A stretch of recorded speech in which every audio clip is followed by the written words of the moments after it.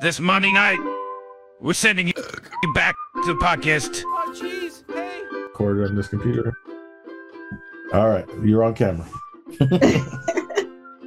Yes, we don't want to take too much of your time. You know, you're busy. I have time. Okay. It's not a crazy day. It's not a crazy day, and it's Friday evening, so I'm like, let's party. Let's talk movies. Did you go ahead and introduce Alison? So this is Alison Locke. She directed The Apology, starring Anna Gunn, and it's incredible. I just watched it. We don't. My brother lives in Vegas, by the way, so we didn't get to watch it together, but he watched it as well. And it's amazing. I'll start. How did this, first of all, it was hard I was emotional because, as you know, I have a daughter. We both have a daughter. And so, oh my gosh, like Anna Gunn killed it. I was like feeling everything she was feeling, and imagining 20 years of not knowing what happened to my daughter is just wild. And also the way you wrote it felt like a play. It was beautiful, and like how you were able to just elevate these scenes with their conversations. How did the concept start? How did you come up with this idea? Yeah, well, thank you so much. And just to tell folks too, if they haven't seen the film, because we are a little indie, so a lot of folks don't even know what The Apology is about. It's a Christmas set psychological thriller. It's about a mother named Darlene who has been looking for her missing daughter, like you said, for 20 years to no avail. She's just on the edge of despair when she gets a knock on her door in the middle of the night on Christmas Eve. It's her ex-brother-in-law and former flame, Jack, who's come in claiming an accident, and pretty soon explains that he's actually there on purpose to tell her something very important. So it's a chamber piece, kind of psychological thriller. It has horror elements. It's funny because it's on Shudder, but I think it's a little. I'm a big horror fan. That's like mostly what I do, but it is a little bit more on the thriller drama side of things. But the idea of it came from that. I had a dream about that knock on the door and a man on the other side saying, "I know what happened to your daughter." And you know, as we've talked, Linda, we both have daughters, and motherhood has been so important to, I know, both of our work. And so it just became, as I was working on it, kind of this metaphor for what the experience has been like of being there for my daughter who has special needs. She's autistic, and just the incredible diligence and like the way that sort of thing can take over your life and sort of become obsessive. Yeah. And still never quite feel satisfying. Like you're trying your best, but there's always more you feel like your kiddo could need. And so that's kind of where it came from. Yeah. Nice light fare. That's why I laughed when you were like, I was tearing up. I'm like, yeah. I saw your article where you said you had the dream of it. And I didn't know that was a cliche, because me and my sister always email each other. We have a really good dream. We'll email each other and like, oh, this would be a great movie. And like, and then I read that little bit of your article. I was like, oh, it's a cliche. It's like one of those, you know, it's something that when I was in film school, I had a teacher who taught me a little bit about that, the idea of like harnessing your dreams for your stories. And it's so it's been very helpful to me, especially with this one. Yeah, actually, Stephen King, I think, writes a lot of his dreams too, I believe, right? I think you're right. Yeah, I forgot about that. And on writing, I think he was. Yes. Yeah. I have a lot of vivid dreams. I can't say lucid because I believe lucid's when you control your dreams, right? Yeah. And you have some control, right? So, yeah. I don't have much control in my dreams, but they're so vivid that I remember them every day. They like kind of live in me. And I've been meaning to, like, I always say I'm going to keep a dream journal because I think for that reason it would be great source material as well. But I think that's amazing.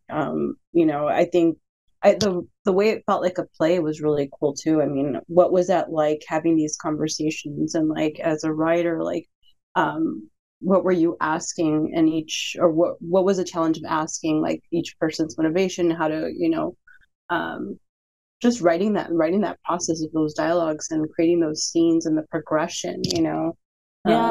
Yeah, it was you know, a big part of my motivation for it was thinking about a revenge story in a way that is something more that I would relate to. I love revenge stories in general, and I love them when they get bloody and crazy too. Like, I love all kinds, but for me, it was more interesting to see like what would happen, because it's such an extreme situation that would never happen, right? You would never have access to each other in this kind of scenario the way that they do. It's true. And so I was like, well, what would happen if you really didn't have anything else getting in the way? If it was just the two of them kind of going at each other and plunging and trying to figure out what they needed from each other. And I just kept thinking too that I really wanted it to have a lot of compassion, that even though this guy has done the worst thing possible and is obviously a massively unhealthy and destructive individual, but just the idea that even within that we would try to understand where they were both coming from. And so it was always like trying to ground it in that way. And I had some fun here and there with sort of like thriller horror tropes that were like scattered through, a little Hitchcockian nods and things like that. Although it's funny, I'm not as big of a Hitchcock fan. I'm more of a Brian De Palma fan, who was like a Hitchcock worshiper. And so it's basically being the same thing, I guess. It's like diluted, but so that's where that came. I'm a big George Lucas fan, and he borrowed from like Kurosawa and other directors as well, and so I borrowed from him, and then it's a good thing. Like, I feel like I've heard some filmmakers say they just do their own thing and they don't learn other cinema, but I think it's kind of important also, to see what has been done in the past, what works and what you want to evolve. But I have to say, Alison, it was shot so beautifully, like the lighting, the colors. Like, how did you choose the color palette? What was that like? How fun was that, choosing the color palette? And did you know that already? It was so fun. I'm a very heavy prep, lots of notes nerd, and so I definitely had the color palette in mind. I really wanted Christmas colors and primary colors, because these sorts of movies are usually very sort of brown and gray and sort of miserable looking. And I thought, well, it's already miserable enough what they're going through. I wanted to see play with the idea that the color was sort of representing what she was going through in this transformation, what she was experiencing. And so I laid those basics down to my production designer, Tom Obed, who is just the best, and our art department, and they really ran with it and did. And we also talked about this is a space where a woman has lived alone for, however long it's been since the divorce, something like 18 years or something. What would a woman's house look like if she was kind of in between sort of a time capsule thing and trying to make it her own? So we had a lot of fun with that. And our DP, Jack Caswell, is just this brilliant, calm, giant guy. And he just kept elevating everything. And our crew were just so great. It was such a dream come true to work from, I'm used to the DIY space where it's kind of like with your short, Yananton. Am I pronouncing that right? Yananton, yeah. I love it so much. And I also love not only what you're doing with it, but also just the fact that whenever somebody just goes, especially a mom, I have to say, just goes, I'm going to put a camera out and bring my little phone camera out or whatever and just make it.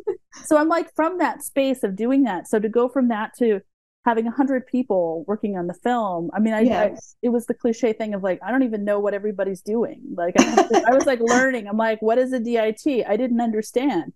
And so, it was this is so cool. This is so amazing. Wonderful learning experience, Was it that shot with the stained glass and the door and you could see the Christmas lights through the stained? Oh my God, that was so beautiful. And you're right. Just the juxtaposition of sadness and this happy, setting as well, or lights and colors. There was one scene where when she's alone in her room, she feels a little big in that room, and it felt like the space was small. Was that intentional? What was your thought process behind that?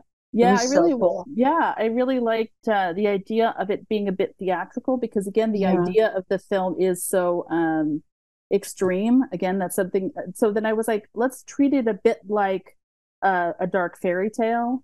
And so there were moments in the film where we were let's really lean into that. And so that was one of them, was basically there is no fourth wall. We didn't build one. It was an attic bedroom. So we just leaned into it, because I really wanted a lot of lonely space, negative space. And I really wanted to talk about stealing from the greats. I wanted to steal from The Night of the Hunter. I don't know if you've ever seen that one, guys, but it's a It's a fantastic. No, but I'm gonna write that down. That's a fantastic noir from 1950 something, I think, way ahead of its time. But it had this incredible bedroom that's very famous for having these like sharp edge, like kind of peaks and stuff in it, and so it was so cool visually. So, thank you very much. I felt like visually it just flowed so well and gelled so well, and it was like, you know, it's like music. It just, with everything that was going on, it was beautiful. You were talking about you know, getting into the characters and the character stuff, but what was, and you know, thinking about what each of their motivations were, what was it like getting into was it Jake? I'm sorry. Jack. Yeah. Jack. What was it like?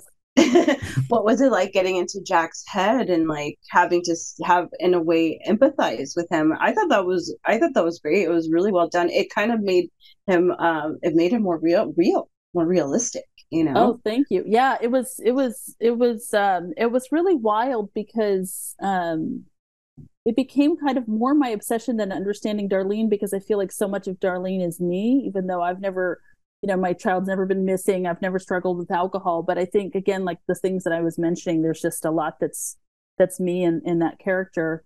And so after a certain point, it was kind of like, well, I know about her. He was the big mystery to me. And it felt almost like a fun personal challenge to try to understand how somebody could do that. Yeah. Because and how somebody could live with it for the years after. You know, that was the thing that was more interesting almost in a way than the horrific act itself. It was the continued lies and the living with it. And so Linus Roach, who played Jack, and I had a bunch of really fantastic conversations talking about how do you justify that to yourself, and that he was living with all of these justifications. And you know, I think most people have encountered some severe narcissists in their lives, and you know, they're learning now that they think that there's like a large percentage of the population that are high functioning sociopaths.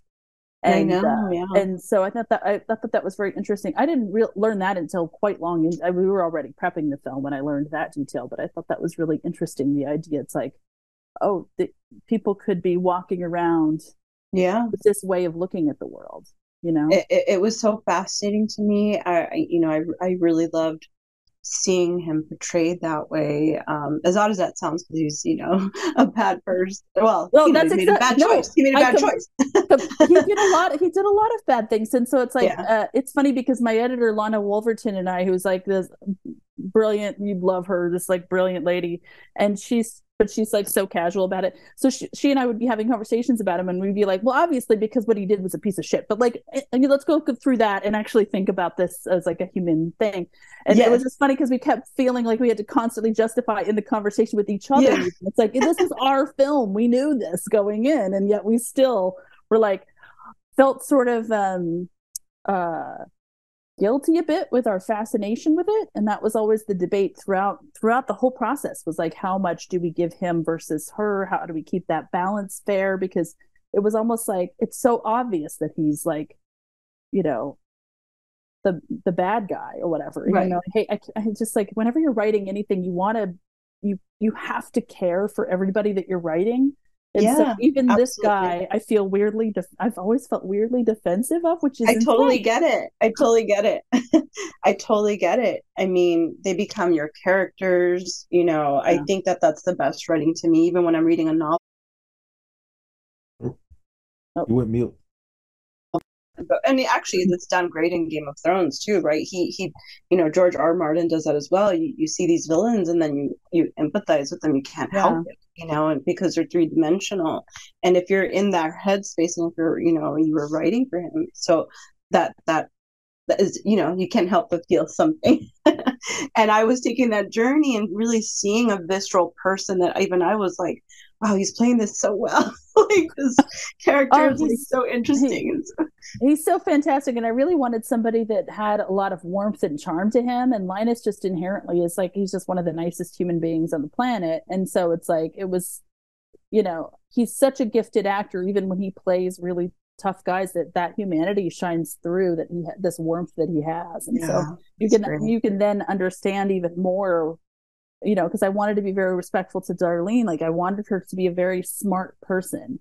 And so we had to give some like hints as to how she missed this, like how could she, because I think that's always the thing, like women who are abused or taken advantage of, so often the like emphasis becomes, how did you miss it? And why didn't you leave? Or things like that. And it's like, oh my gosh, you're so right. It's so true. It's so true. They're skilled manipulators. Like, let's put the emphasis in the right place here. But and by the way, if I may fangirl out a bit, I have my smile mug here in your honor, Josh, because I know this was one of your favorite movies of last year. It was. That episode. Yeah, that was great.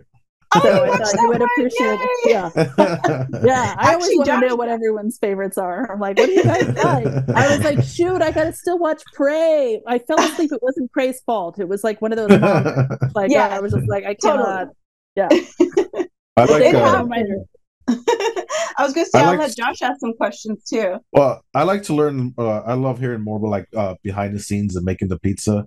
When you wrote the script, did you have to shop it around? Like, how was that? How was the process? Yeah, speaking of fairy tales, it was like that in a way, because I had written the script and I'd done a whole bunch of rewrites. I'd done readings with friends. I'd been like trying to figure out what to do with it. And I was like, I'm just going to start talking to my friends about it who make things, and we'll just see. And so I went to visit my friend. When I was going to visit my friend, Stacey Jorgensen, who became a producer on the movie, I was like, hey, she was working at Company X, excuse me. And she, and I said, I have this script. Could you just read it and tell me if you know somebody who would want to read it? And she called me back in a day and said, I want to produce it. And I'm going to bring it to my company, and we'll see if they say yes. But if they don't, we will find a different home. And then they said yes, and it was insane. And it all happened like Thanksgiving, like Halloween through Christmas with this process. And then it was quite a lot of work to package it, to find, to find out all the casting and the crew and everything else. But we started proper prep a year ago, like last January. And so then the film was finished by the fall. And so then the company that were our financiers are also the distributor, RLJE Films. And so they were like, well, it's a Christmas film. We're going to put it out at Christmas. So they put it out in theaters, and it's on VOD and Shudder and AMC Plus, and it was insane. So that's kind of how that happened. Yeah. I was curious about, because the casting, so you get Anna Gunn, and I love Janine Garofalo. As you should. So it's cool to see her. I haven't seen her in a long time. How did that happen? Like, who was your casting? Like, were you there watching them, or did you say, no, you got the part? Like, how did that go? Yeah, with actors like that, you send offers. So basically, we send the producers put together offers for them, and I wrote a cover letter that was basically like, here's who I am, because you don't know who I am. My IMDb is skeletal. And this is why I think you would be right for the part of what my sort of ideas for the film are, my vision for the film. And so with Anna and Linus both, we did a Zoom, and right away it was like, we're off to the races. Like, we just got it. And so that's how that happened. And then with Janine, on that cover letter for everybody, I had written my phone number and my email. I was like, just in case they feel shy about reps or something, I don't know. And also just to kind of be like, I'm opening myself up. Here's all my feelings about this, and also here's my contact information. And Janine called me on a Friday night, just out of the blue, and said, I haven't even finished the script, but I want to do it. And no, she didn't even say that. She was just like, okay, so Alison, this is Janine Garofalo. And of course I'm like, don't scream. And then she's like, okay, so I can't do these certain dates. So if you need to rescind your offer based on that, I totally understand. And I was like, does that mean you're saying yes? So she's just like a very supportive, like grounded person, like very indie film in that way. Just immediately was like looking out for me and just kept doing that. It was really very kind. There was one rough day on set, and she was really just came over and was like, what is it, baby? Like, she was just like so lovely to me. And I was just like, oh my gosh. Like, it was it was a very moving experience. I mean, I cried through the whole process, like all the time. Did you journal? A little bit, but not as much as I wished, because I was literally so busy. It would be like, I'd be looking at it going, I need to write things, and I would be like, nope. Totally. When I used to work I think you know that I used to work for Robert Rodriguez. I would help him with his journals by like documenting. I mean, he would, do the full thing, but I would document things that happened in conversations that I thought were cool with actors. So, man, I'm gonna because do it's that hard. next time. You directors you have so much going on. There's like, and you're constantly thinking and like making decisions. Yeah. It was so, it's overwhelming to make your first feature anyway, and then coming from home with my daughter for so long and then making it was like, I was so grateful. I was so overwhelmed. It was such intense material. It was, a very short shoot. We shot for 16 days. And so that's pretty brutal, so it was like, well, and I'm a crier anyway, and especially a crier on set. Like Stacy would always joke, like we did, because we used to make shorts together. That's how we knew each other. And we also both went to USC, and she would say, oh, I don't know if we've got the scene yet. Allie hasn't cried yet. What a beautiful experience, though. Yeah, it was very cool. I love that you incorporated the friendship and the female support in the story. Like, I just feel like in real life, how important that is too, and, what was it on purpose? Was that you wanted her to have this female, like, well, I wanted her to Janine feel, I mean, it's like, and then to get Janine and Anna to play those parts was like, so great. But it was it's a personal mission for me to put more girlfriends in films. Like, it's a big thing for me. And I think friendship in general, I mean, I love great movies about male friendship too. I'm just coming at it from more my own personal experience. Right.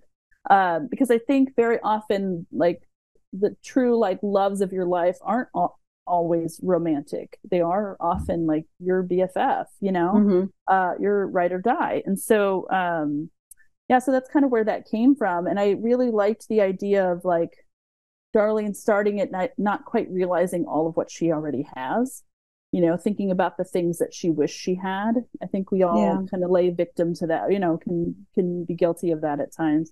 And so I wanted her to begin and end with, like, here is the, like, true love of your life. It's not a romantic love for her, but it's this is your person. You are loved, you are backed. Like, you have that in you, just like she has a voice, just like she has all of this ability that she didn't credit herself with, which is the same thing that I had felt. And so coming out of making it, I just felt a lot more like empowered. And even though I'm wearing my "We Can Do It" shirt with nice. Oh, nice. Girosa from Mad Max. Yes, no, of course. I have, if you go on my Instagram, like deep into my Instagram, I have a painting or a picture that my friend made, which is of me as Furiosa with my daughter when she was little, which you'll probably really dig. And and then my daughter and my husband is Batman and Robin. So amazing. Yeah, I have their shirt too. Yeah. I was like, I have all these. I'm going to this is really nerdy, but I'm going to this, like, 80s party in like a week or two. And so I was like, I know what I'll do. I'll get a t-shirt made of all my favorite 80s female directors. Amazing. So I've got Bigelow and Campion and Coolidge and Heckerling. So there you go. Oh my gosh. Amazing. But I had to show off our nerdery. What do you got, Josh? You got any nerdery on your sweatshirt? I can't tell. It's Doctor Strange. Oh, nice. Nice. Oh, cool. I love Doctor Strange. With a hoodie too. Yeah, I know. I'm like, give us the full effect. Let's see the full effect. This is about. Oh my gosh. Nice. That's delightful. Alison, what are the... Oh, sorry, go ahead. Well, we wanted to ask, what was the movies that inspired you when you were younger to become a filmmaker? Oh yeah.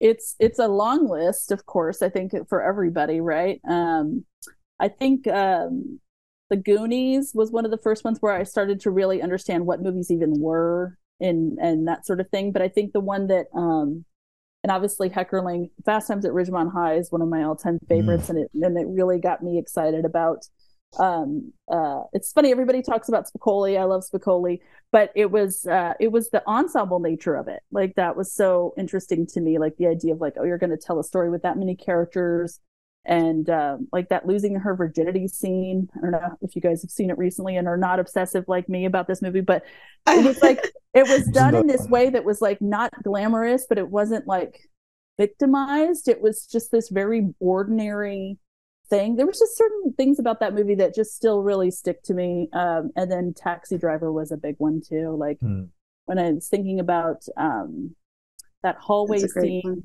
where he's on the phone trying to convince Sybil Shepherd, like, I'm not that crazy. I'm sorry I took you to a porn for our first date, but I'm not that crazy. And the camera's just like embarrassed for him and like pans away. And I was like, I want to direct movies. I was like, that's so smart. Really? Yeah. Nice. So it was like when you fall in love with anything, there's like usually that moment where you're like, you can kind of pinpoint it. Like I can pinpoint the moment I fell in love with my husband. And I can pinpoint the moment I fell in love with directing. But yeah, I mean, a whole bunch of movies like Gas Food Lodging was another big one. I don't know if you guys ever saw that. It's Allison Anders, who is you got to see it. Glenda especially, I think, will love that. And Night of the Living Dead, because again, I'm a huge horror person, so a lot of horror films but I didn't get into them as much until I was older. But me too. That's funny because usually the hardcore horror folks are like, junior high on. Like I was, like I think I just didn't know. I don't know if you feel that way. I feel like I just didn't realize how much I like them. It actually was because I was working for Robert, and obviously he's a genre director. And when I was living in Austin, there was all these genre screenings and I started learning more, and I was like, oh shoot, I knew that I loved it and I had seen horror and I enjoyed it. I didn't realize I was a fan, and then until I kept watching more and more, and I was like, oh shoot, I'm really a horror fan. Like I just did you see Violent Night? Yeah, that was super fun. I actually did a podcast where we talked Maximum Film, which is one of my favorites. They did we did one where we talked about Violent Night. Nice. Yeah, that's a fun one. It's just I think I started reading the House on Haunting Hill. I feel like I'm always saying things wrong. But Guillermo del Toro is I couldn't believe that Guillermo del Toro is the the senior editor for Penguin Horror. And when he was describing, I had no idea. And so I'm just, my brother was even saying, how does he have the time? I literally was thinking, I'm tired for him. Like, I'm just tired. And he does the intro for the book. I just started reading it because I don't read much horror. I realized, well, how come I don't read much? I've read Stephen King, but, I should expand and read more.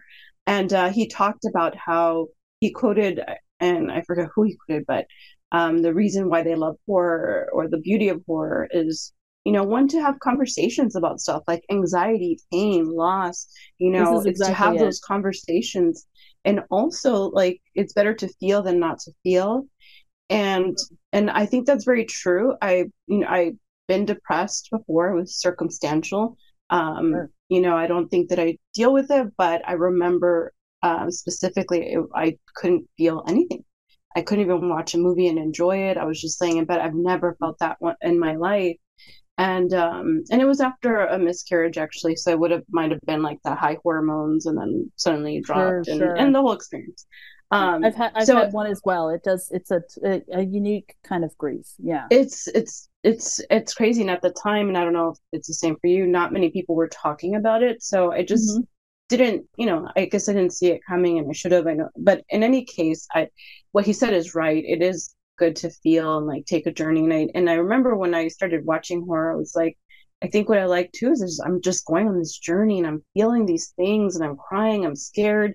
And I don't know, there's a part of me that just enjoys having these journeys, and also there's beauty in pain, like seeing, like you could see, like in zombie shows or in your film with Anna, you can see how much love a mother has for their child and that pain, and there's actually beauty in that love, I think, which may sound weird, but it's like you just see how much love a person has. And like I watched Walking Dead all the way through the end, and I don't know if you did too, because I know you like horror. But I didn't. I did fall off at a certain point. I was a fan for a long time, and that's okay. I know, well, but it was one of those things where I just felt like you can see, just the beauty of in this apocalyptic world, that you're trusting strangers, you're building a family, you're fighting for the people that you love. There's actually so much beauty in it too. So anyway, I don't know, what draws you to horror? Like what you said you discovered it later. How did that happen? And I relate to everything you're saying. I mean, I think that's I love, like, I just finally saw The Conjuring 2 last night. I had not seen it. And I just was like, because I'm writing a haunted house thing, and I was like, let me see some more and kind of think it through. And I love just a classic scare too, and that movie has a lot more going on than just that. Of course, I'm not trying to denigrate. I loved it, but it's I love just at that level, that kind of fun level of it. But I also just feels like a safe space you can go to whatever dark place you need to go to. Anything that you need to explore or want to explore, you can do it in that genre. And the audience will be there for that. There's a lot less like, don't go that far, whereas when I would write straight dramas, it would be like, this is too dark, like, and so a lot of what happened was, like, I watched this documentary, and this was years ago now, but it was called The American Nightmare, and if you like horror movies, I highly recommend it. It's write that down. It's from probably, when have it been, like 15 or 20 years ago, excuse me, and it's all about mostly American plus Cronenberg horror filmmakers from the 60s and 70s. And it's talking about how those movies, these great horror movies, were also about these big sort of social issues that we were all dealing with, and that we continue to deal with, like sexism and the sexual revolution and Vietnam and racism and all kinds of things like this. And so that just kind of blew my mind. I had not really, even though I loved Night of the Living Dead, I had seen a bunch of these movies that, obviously had a lot of these great layers to them. I hadn't really thought, I can take my drive to put these kind of bigger issues and personal obsessions or whatever into this setting. And so it just kind of like, it just blew my mind, and I just kind of went from there. So yeah, I just love it. I love every kind. I just love the more specific and weird you can get. Like, I loved did you guys see A Wounded Fawn? That just came out last month, but it's on Shudder as well. And now I'm kind of obsessed with Travis Stevens. He did Jacob's Wife, which is another great one. And I just the idea of, like, you can do anything from, like, his stuff where it's like, it's kind of giallo and strange and sort of body horror a little bit, nightmarish, to something like The Conjuring, where it's like, this is a very classic sort of Shirley Jackson haunted house thing. Yeah. But it's loaded with all of these big issues of, that we all facing your fears, seeing love through the years, like all these it's great stuff. So yeah, what's it like getting on that headspace when you're writing? Because I feel like because I've never written anything scary. I've only done like sci-fi and drama, but you get so emotionally invested. Do you ever get scared writing? Yes. Or like that's the thing, I'm a big wimp. I get scared a lot when I watch horror movies. I get scared when I read horror stuff. I get scared when I write my own stuff, especially because I write such personal stuff. So I will literally use the layout of my house as the geography in my head of what I'm writing, and so then I'll be like spooking myself, especially like right now. I'm like, I feel like I'm constantly seeing something behind me and stuff, and it's just like, I'm such a wimp. But it's kind of, I feel like it's your duty as an artist, as a writer, especially, like, you're trying to contend with the human condition to help other people contend with the human condition, right? And so your part of your duty is to a little bit put yourself through it, so that they can do it in a safe way for them. And so sometimes it would be really hard. It would be like, oh my God, I can't keep writing about this woman and her daughter. Like, what, this is like my worst fear. And here, I was living in it for years of writing this story. And so, yeah, but it also feels like I say, sort of a duty. Do you outline when you write? Yeah, I'm learning more and more that I should outline more thoroughly. Like, they taught everyone's process is different. Because it's almost like I'll start outlining and then I'll lose patience and I'll just want to get to pages. Right. And then as I start doing pages, then I'll put it on cards, and I have a giant cork board and I'll put it on, each card. Right. And then I'll start doing the character bios. I always write full character bios for every character, no matter how small. And then I'll go back through, and usually I'll have to do an actual proper outline after I've done a certain amount of pages, or a full draft sometimes, or mini drafts. Like I'm re-breaking the haunted house thing now. It's like it's just sort of like whatever you need. But yeah, it just depends on how patient I can feel at the beginning about wanting to get into pages. But the big thing I always say to other writer friends is like, rewrite. Just accept that rewriting is writing. It's so cliche, but it's very true. That's where you get to the good stuff. The painful part is that first draft or two. Right. And then after that, it's still painful, but it's less painful. It's more fun because you've got your clay and you can actually really build something. Yes, and chisel it away, right? Yeah.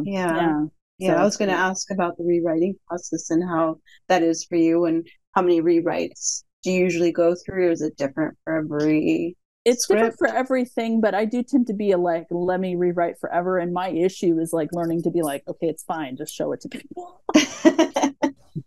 And it's not so much shyness. It's like, I'm really not a shy person in general, but it's more just like, I can't stop wanting to work on things, which I think is something that all artists struggle with. But and then with this one, it was like, I rewrote it so many times before development, through development with the actors. I rewrote even until the day before we finished shooting.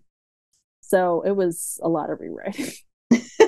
Well, I've always heard writing is rewriting. I think I was taught that in film school. Writing is rewriting. And you're right, it is the best part.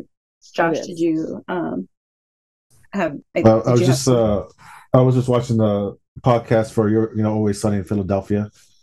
And you hear this all the time. I don't know if you ever seen Always Sunny in Philadelphia. I have, but there's Mac. This is probably the same thing with music and in movies. You don't finish a project, you abandon it. Yes. And he talks about you just got to put it out. You got to give yourself a deadline, put it out there, share with your friends. And if they have some critiques for you, it doesn't mean that it's bad. It's just like, that's how things evolve and whatnot. But you got to keep going forward. You can't be scared and just like, Yeah. Exactly. Just got to abandon it and move on. Yeah, exactly. And so even like with the film out, I'm still like, yeah, I'm sure I would have done this. It was beautiful. I also loved how you matched the weather to the feelings and the situation and the storm, along with the snow. How did you do that opening shot? What did you guys use? We used a drone, beautiful. And it was thank you. It was a drone, and it was in Wisconsin. So we did one day of Wisconsin exteriors, but the weather did not cooperate, and so they had to do an additional day where it was a remote direction. I couldn't even direct that shot. My producer Kim Sherman had to direct it because I was directing scene work at the same time because the weather hadn't cooperated with us. But it became a whole thing because we shot the film almost entirely in Los Angeles. And so we don't have any snow here. So we had a whole VFX team. We had the drone shots. We had another team who went out and did some sort of B-roll shots where we get all that lovely lakes inserts and things like that we did. That was that team. And then we had a big VFX team that helped us so much with that. And our sound design team,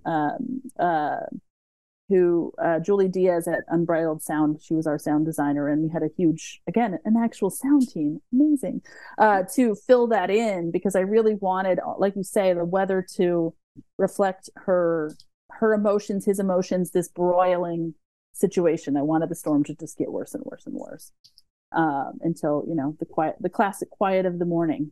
After it was incredible. It was beautiful, and that opening was so beautiful. And I love the slow pace of like, getting us there and like finding out what's the reveal, what's going to happen. So I've said on my other podcast, I don't know if you know, but I don't watch trailers. I actually don't read breakdowns. I like to just go in and not know what's going to, I'm weird like that. No. I think there's like a drive now to try to be like more pure about things, right? Like, because our attention is so diverted. I totally get that. Most of the time I don't either. And I'm really, just like, because I just feel like if it's something that somebody's recommended or it looks like it's my jam, that's enough. Yes, that's what I do too. Because people ask me, how do you do it? I'm like, well, exactly that. If someone recommends it, you read a title online, a director you like, a theme. My husband makes trailers, so it's funny. I'm like sleeping with the enemy. Don't even watch his work. You know what I do love is I love to immediately watch the trailer after I watch the film. I do that. I love seeing how they diluted it. It's fascinating to me, the idea of like, how do you market a thing? Like this film was a very difficult film to market because it's sort of like we're bought by a horror group in a way, a big genre group. And yet it's like, it's not straight genre. It's not straight one genre. And so it's like, how do you, market that? And just seeing that up close was just really fascinating. Oh yeah. So how was that? How was that trailer experience? Like, did you guys hire a company, an editor? Or like, how involved were you? We actually had our editor do it, and which was such a gift because she really understands the film, and so it was really nice to see that. And we would all kind of give notes, and then she would go back and do another pass, and but it didn't take much because it's Lana Wolverton, man. She's like so our new Thelma Schoonmaker. How do you say her last name? Yeah. So she's just a brilliant person, and I'll just like, I need a t-shirt with her name on it. Like, she's so rad. But so that was like, so I was part of the process to a certain degree, but at a certain point the marketing team's doing what the marketing team is going to do. And so we were kind of trying to have conversations with them about it. And then we end up each kind of doing our own thing a little bit too, where I put up some things on social media. You can find like, talking about the film, and I'm going to do some more because I just we put out the film, then we had Christmas, then I got COVID, and I had my whole family got COVID for weeks, and then I actually just tested positive again yesterday, which I think is like a gosh. Thank you for doing this today. How are you feeling? I feel fine. I'm just still okay enough. That's why I'm like, I have to have a tea thing going, but I think it's I took the Paxlovid, and sometimes they say you have rebound positives and stuff, so I'm not too worried. It's more just like really annoying. So I'm like, I'm really behind, and I want to put all this other stuff out about the film, so stay attuned to the social media. I'll keep putting all kinds of nerdy tributes about the crew and pick behind the scenes. I love them, by the way. I love that you share that. It's cool to see the other side. Even though I got to work for Robert, it's still, there's so much I didn't see and didn't know. And like, I was reading scripts too while he was on set doing stuff. There were things I didn't get to see. And I honestly never thought that I was going to go this path and direct something. And we talked about it a little. I was just like, I'll be a writer, I'll be an introvert, and like, or work behind the scenes. I was in creative development for so many years. But it's been cool to do this journey, and it's so cool to see, your anecdotes and your stories and the things that you experience, and like choosing, oh my gosh, why am I blanking? Composer. Choosing the music was beautiful, and also the sound design, and choosing the kettle and the tea kettle at the right moments, and the tick-tocking when they were going. That was so great, Allison. Oh my gosh. Thank you. Everything about it was so beautiful. Thank you. That was a lot of finessing that we did on that tea kettle. That was actually one of the most like complicated moments, was to win to tea kettle. So it was cute. I love it's so rewarding to see anybody putting anything up about the film, not just to spread the word, which is appreciated, but also just hear what people think about it. So some folks have put up like little posts where they have a little tea mug, stuff like that. So that's fun. I love it. But thank you so much for joining us. Yes, of course. Share with us, because I know I did ask online, like your favorite movies from last year. You could just do like 5 or. Oh well, I have like so much. I'm on Letterboxd, and so I actually made a list today because I was like, what are they? I had done like a list that I put a Talkhouse asked me to put it on their website as part of like they were doing lists of lots of them. So I have a list there, but then I watched a whole bunch more movies while I had COVID. So I have more favorites, but my favorite was Barbarian. I loved Barbarian. Yes. Oh my gosh, yes. that should have made my list. That was so good too. Yeah.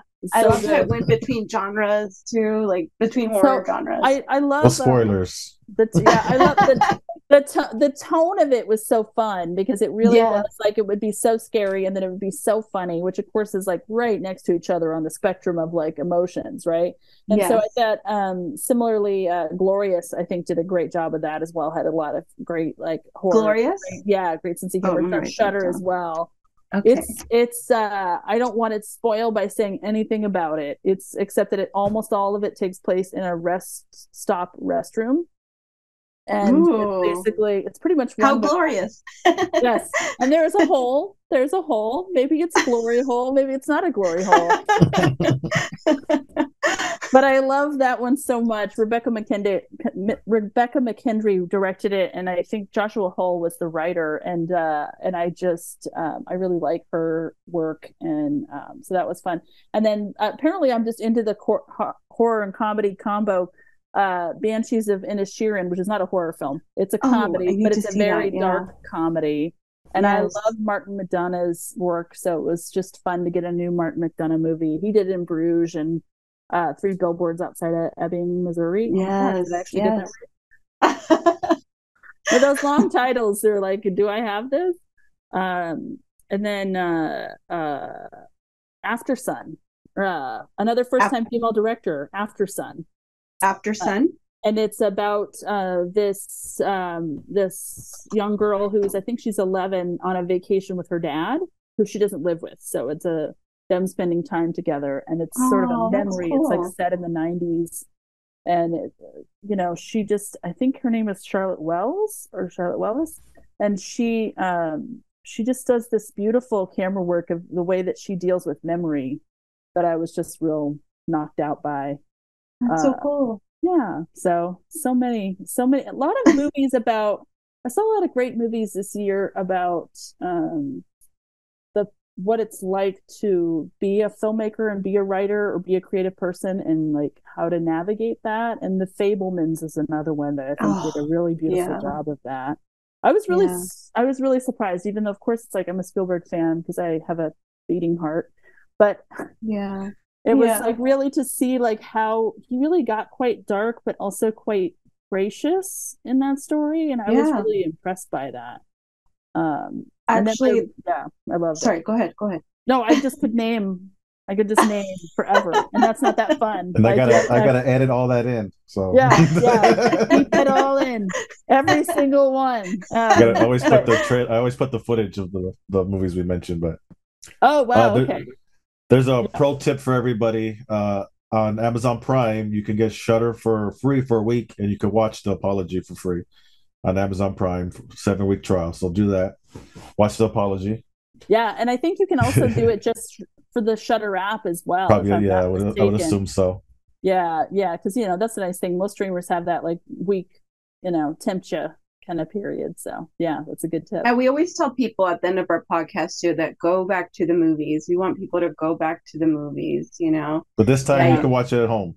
At this point, there was a chance to watch it at the movies. But it did play in the theaters. It did. But it did play, which is really cool. And I know you watched it too with friends and family, which is like my dream. Like I hope I can do that one day. That's just you should. Well, we did the festival. We did do the festivals, yes. I know what you mean. There is a little something about like, oh wow, you just buy a ticket. Like there's people in here, I don't know them, and they not, that's pretty neat. I love going to the movies, and I want to encourage people to go back. There's nothing like watching with an audience and feeling everything with an audience. And like you mentioned, The Fabelmans, and you're right, it was dark and gracious. That's such a great description. And I identified with him personally because my brother and I, we dealt with some things with our mom, who's a beautiful person. We love her, but we were raised by our dad, and so we come from a divorced family, and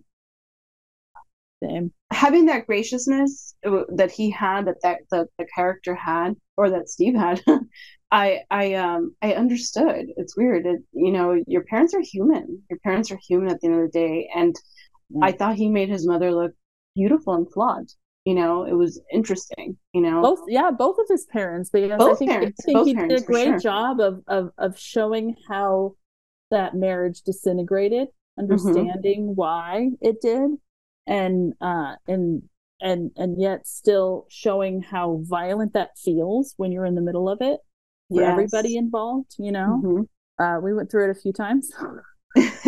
So it's such an intense experience, and it was wild to see him. I'm sure you guys probably felt the same. E.T. was so infamously about his parents' divorce, right? So then to see the full curtain, pulled back. I know.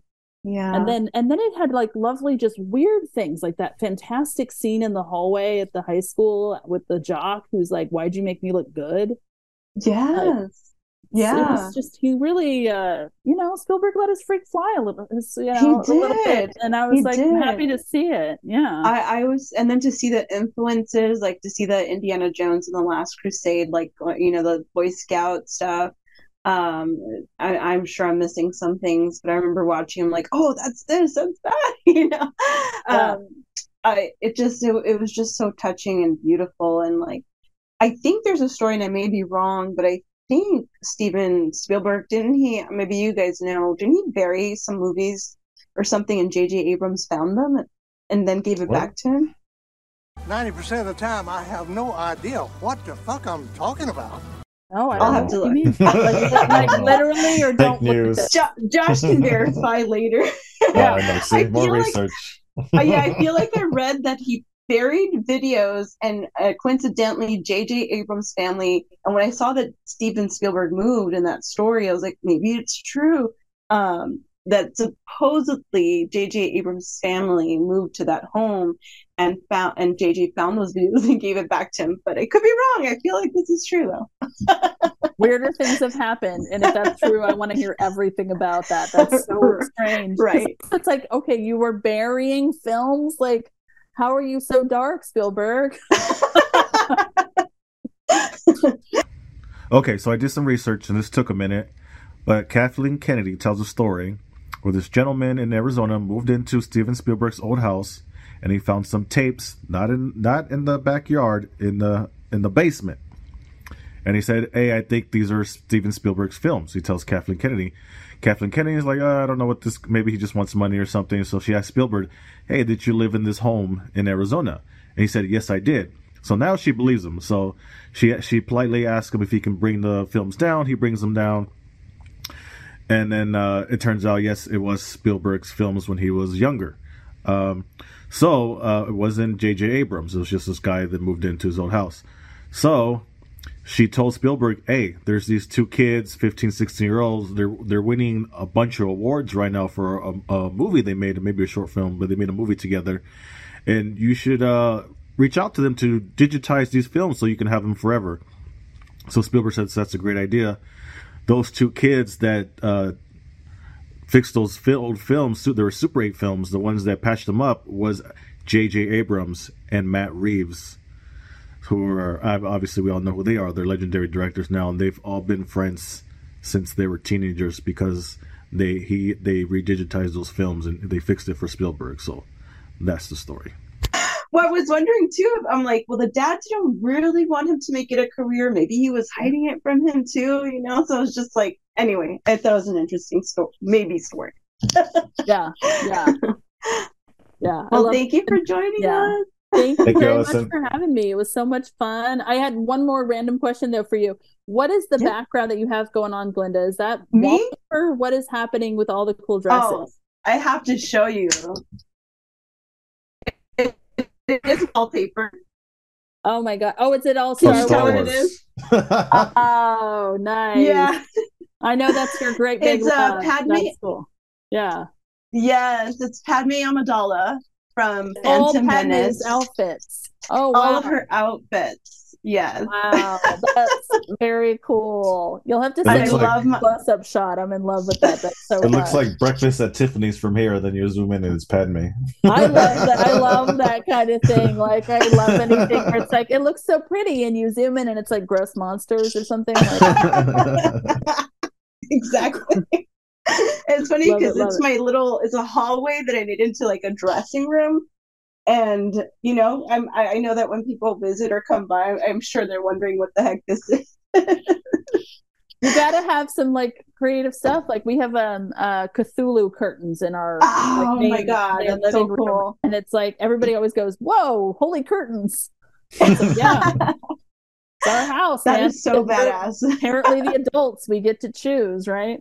That is so amazing.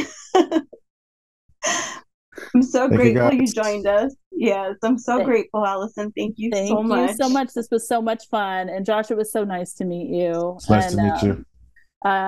Good luck continuing with the podcast. I look forward to hearing more good nerdery from you both. And we'll talk soon. Thank you. Have a good day. Bye. Bye. Bye.